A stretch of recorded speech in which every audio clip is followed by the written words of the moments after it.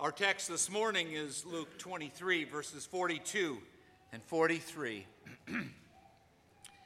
And he said, Jesus, remember me when you come into your kingdom. And he said to him, truly, I say to you, today you will be with me in paradise. Brothers and sisters in our Lord Jesus Christ, what an illustration of God's free grace, that where sin abounded, grace abounded all the more. For here, Jesus is crucified between two criminals. Now think of it. The Son of God hanging on a cross between two vile and violent men, and associated with them as one worthy of such a horrible and shameful death. Here the prophecy of Isaiah 53, verse 12 is literally fulfilled when it says of the Messiah that he poured out his life unto death and was numbered with the transgressors.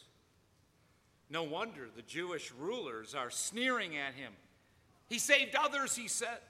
They said, let him save himself if he is the Christ of God, his chosen one. Luke tells us that the soldiers also came up and mocked him, saying, if you are the king of the Jews, save yourself. But what Luke doesn't tell us is that as Matthew and Mark report, the two criminals, one on his right and one on his left, also joined in the mocking. For they tell us that those crucified with him also heaped insults on him. What an awful picture of sin and depravity. For here are these men teetering on the very brink of hell. They're in excruciating pain and misery. And now they're about to end their miserable life by mocking the Son of God.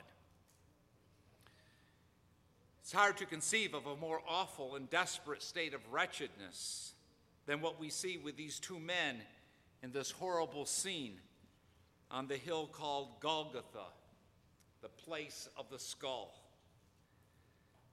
But then, by the grace of God, something happens to one of these criminals as he hangs upon his cross. Like a burning stick snatched from the fire, he is plucked from the very jaws of destruction.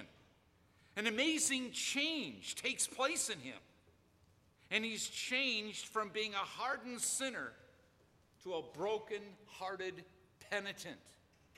One moment, he has no more hope of going to heaven than the devil himself. The next moment, he's assured of a place in paradise. And before the day is over, he will find himself there in that blessed abode with Jesus. What happened to this man? And what can account for this change in him? Well, for sure, he must have been impressed by Jesus as he saw him crucified. How meekly and with what dignity, strength, and absolute self-control Jesus submitted to his executioners without resisting, cursing, or even complaining. And most amazingly of all, by actually praying for his enemies, saying, Father, forgive them, for they do not know what they are doing. Without doubt, this man had never heard or seen anything like this in all his life. But that alone does not and cannot account for the change in this man. For many others had seen and heard the very same things and had remained just as hardened. And they kept right on with their scoffing, as did the other criminal who was crucified with him. Nor can the change be due to any idea that he was somehow better than his fellow criminal. For in nature and character, they were the same. Both were evildoers. Both were vicious, self-serving, and vile. Possibly they had even worked together. And now they were caught and brought to justice together. And now both were on the verge of death. Both saw and heard the Lord Jesus Christ as he was crucified.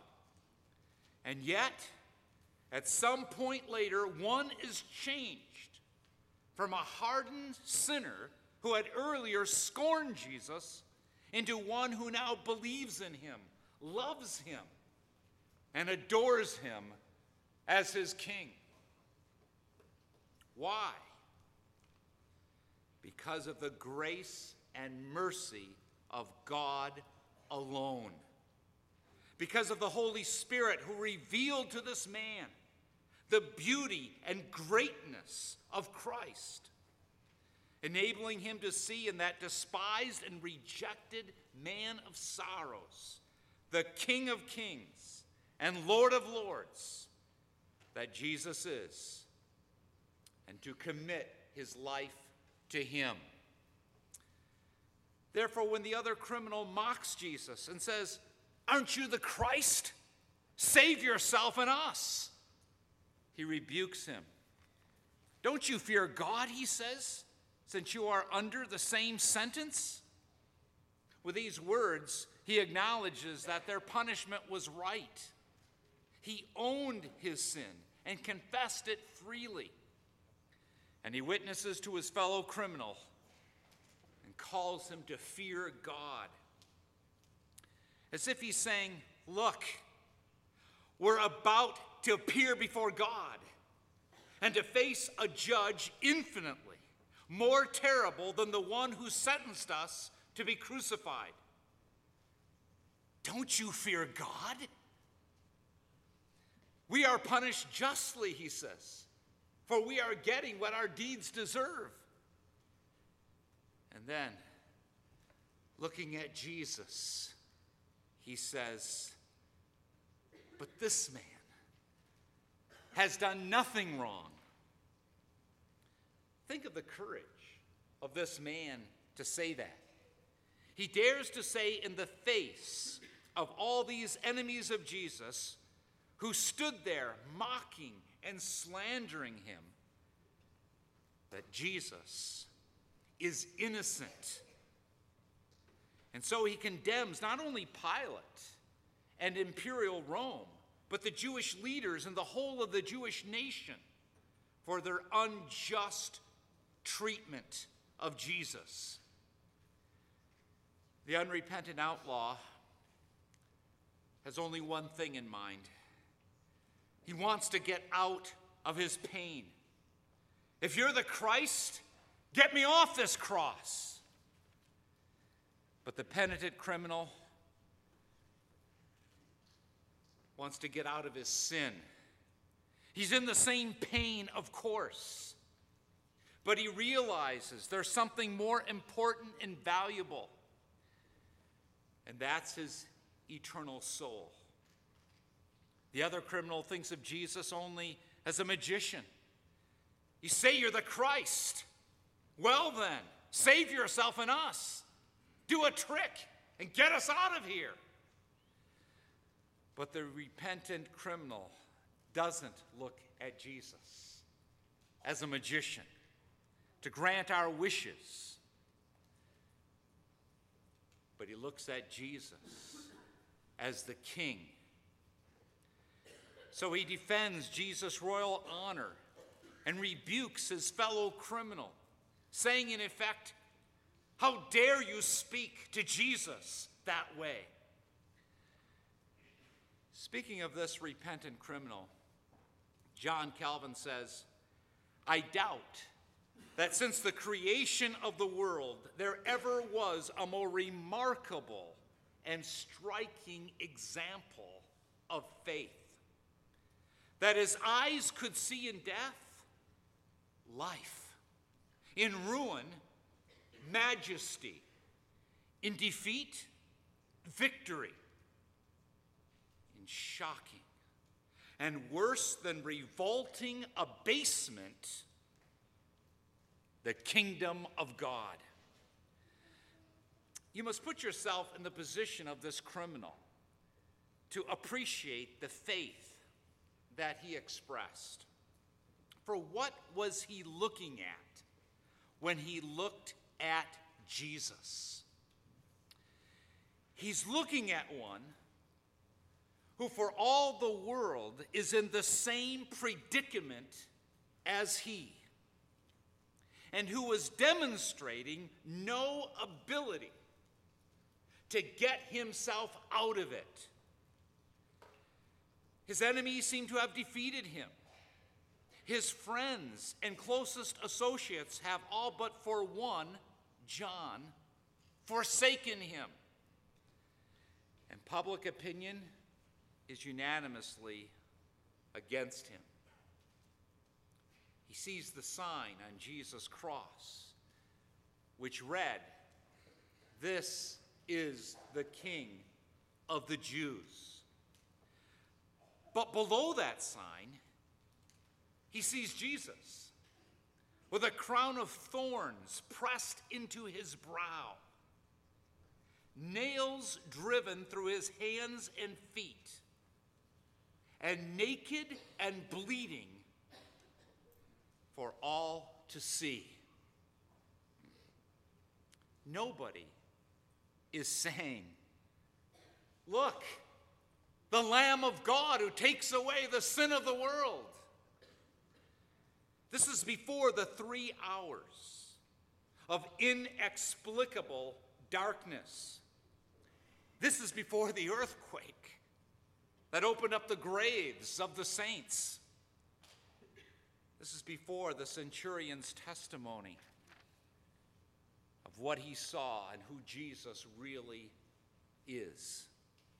Yet that criminal looks at this one, the object of laughing and scorn, and he says, "Jesus, remember me when you come into your kingdom." Truly, this is one of the greatest examples of faith in the Bible. A faith resting on nothing that is seen, but what is unseen.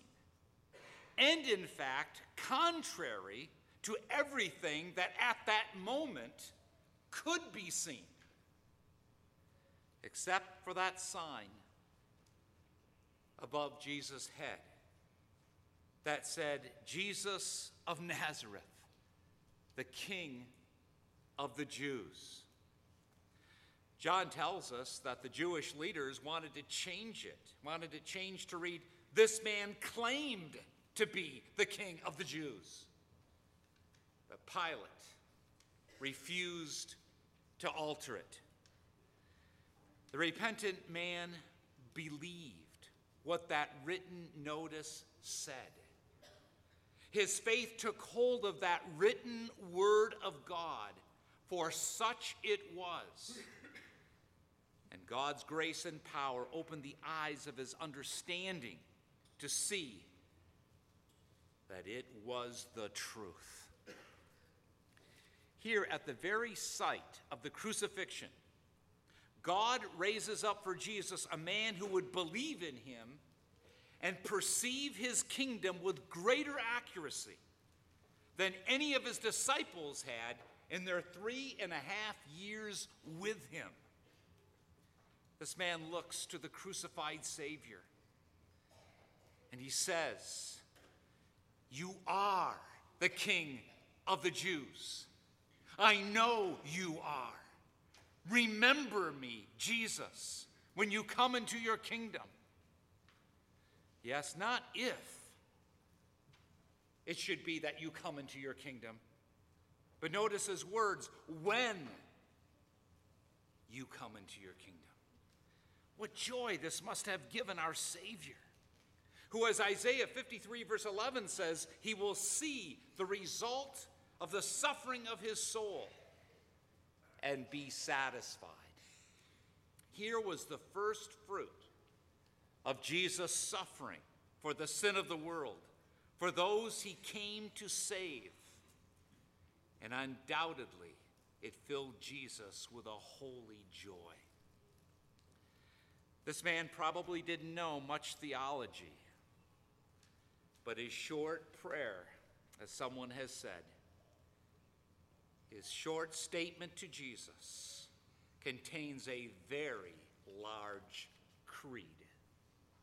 For here he confesses that the soul does not die with the body, but that there's a world beyond in which judgment takes place, that Jesus is the king of that realm, and that Jesus had authority to bestow its life to those who were truly sorry for their sins and who trust in him.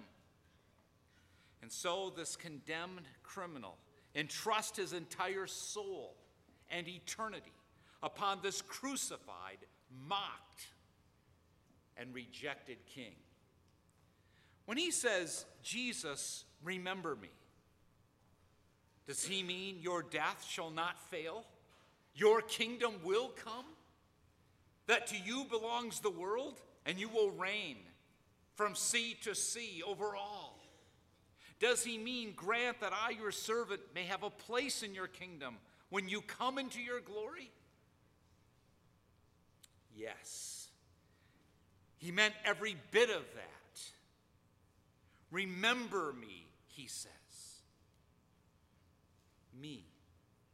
Meaning one whom no one would ever want to remember. Not his family, not his friends whom he has so disgraced, nor anyone else. As one whom almost all his society were only too happy to be rid of, he would die. As one guilty of sedition, his body would either be soon taken off the cross and burned with lime, or left on the cross as a fuller humiliation to rot and to be eaten by the birds and other prey. And his name would perish and to be remembered no more, to be remembered by no one. But there is one person to whom he ventures to make this request. Jesus, remember me. And it was not in vain. For Jesus hears him and answers him. And the response of our Savior and King could not have been more wonderful, both to his ears and to ours. For Jesus answered him, truly I say to you today, truly I say to you, today you will be with me in paradise. Understand how amazing this answer of Jesus is. To all the insults hurled at him, Jesus gave no answer. To the jeering of the Jewish rulers, the soldiers, and all those around him, Jesus made no response. But the request of this believing criminal immediately arrests Jesus' attention. At a time when Jesus' suffering and pain was beyond comparison to anything we can imagine, when he's grappling with the powers of darkness and bearing the awful, unspeakable load of his people's guilt, we might think that he would be too preoccupied to respond to anyone's request. And most amazing is not just that he does answer this man, but what and how he answers this man. For Jesus is so attentive to this man's request and to his every word that he answers him word for word and phrase for phrase. In all sincerity and truth, this man cries out to him, and he says, Jesus. And Jesus responds by saying, I. That is, I whose name means salvation. Truly, I say to you. This man says, remember me. And as Jesus indicates, I shall do more than remember you. You will be with me.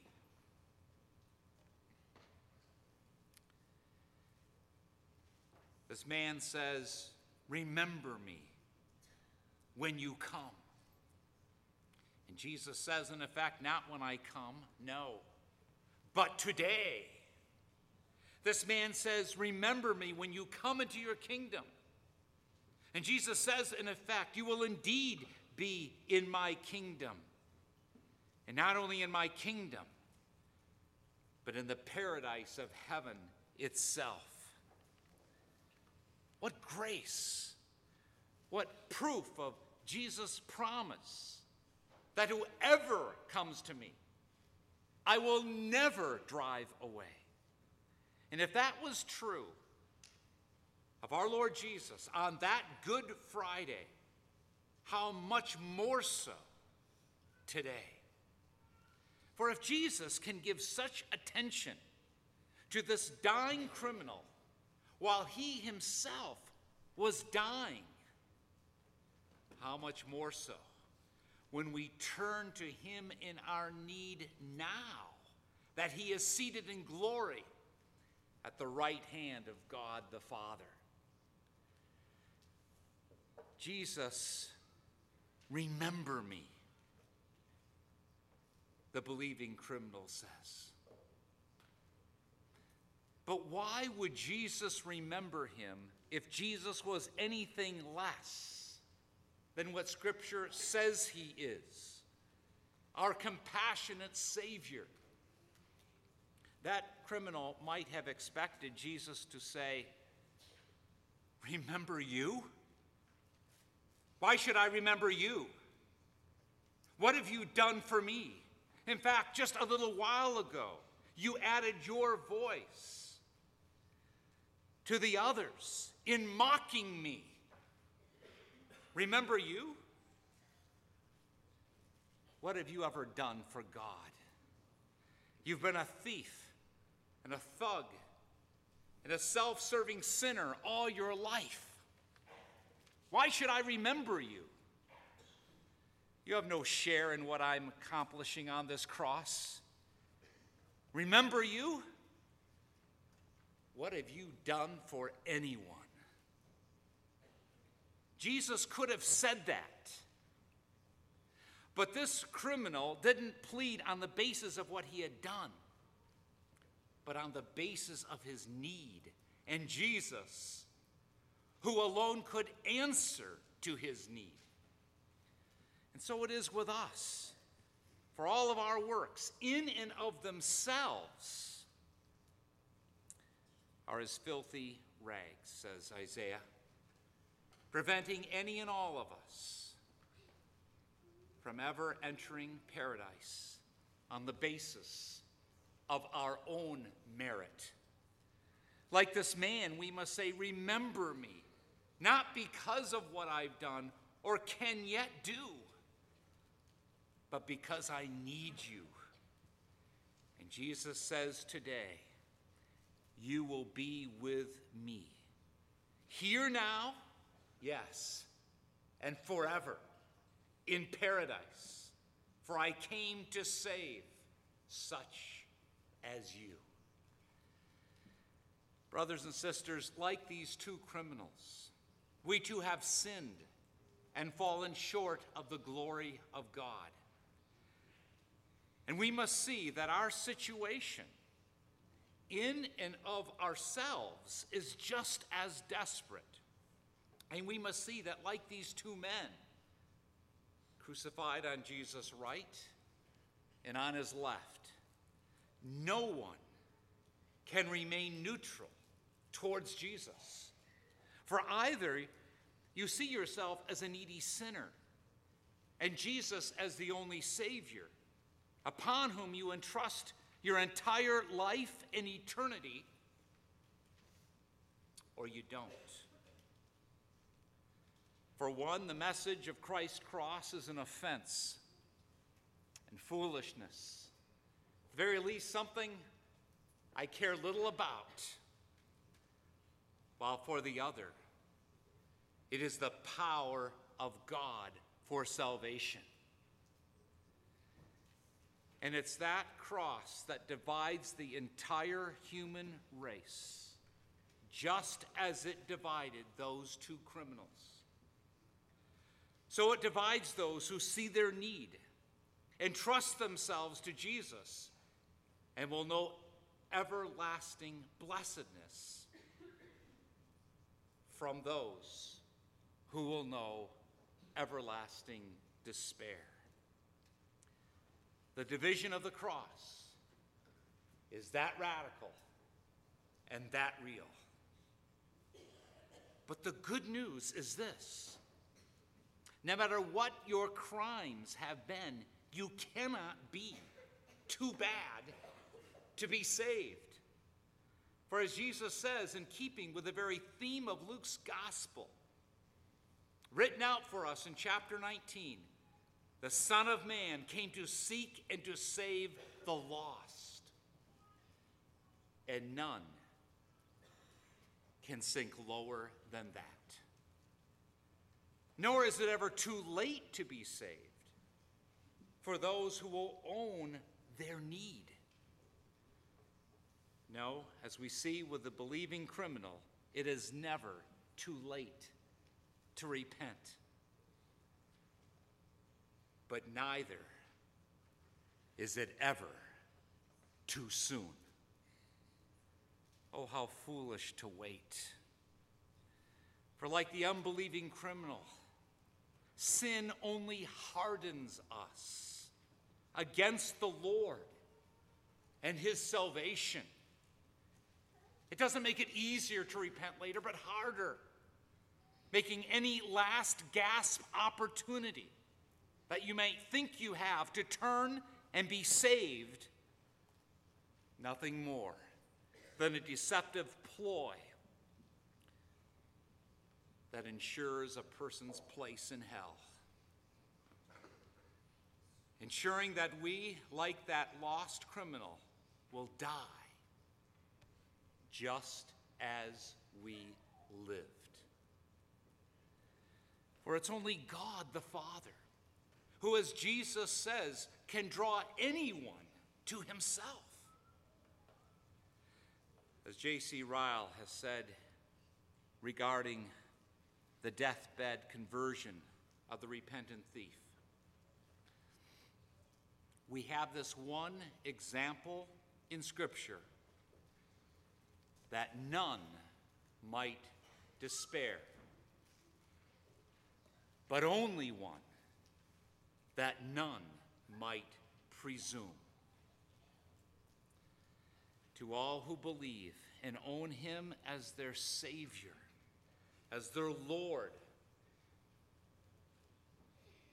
as King of their lives, Jesus promises the glory of his kingdom now and forever. Hallelujah. What a Savior. Amen.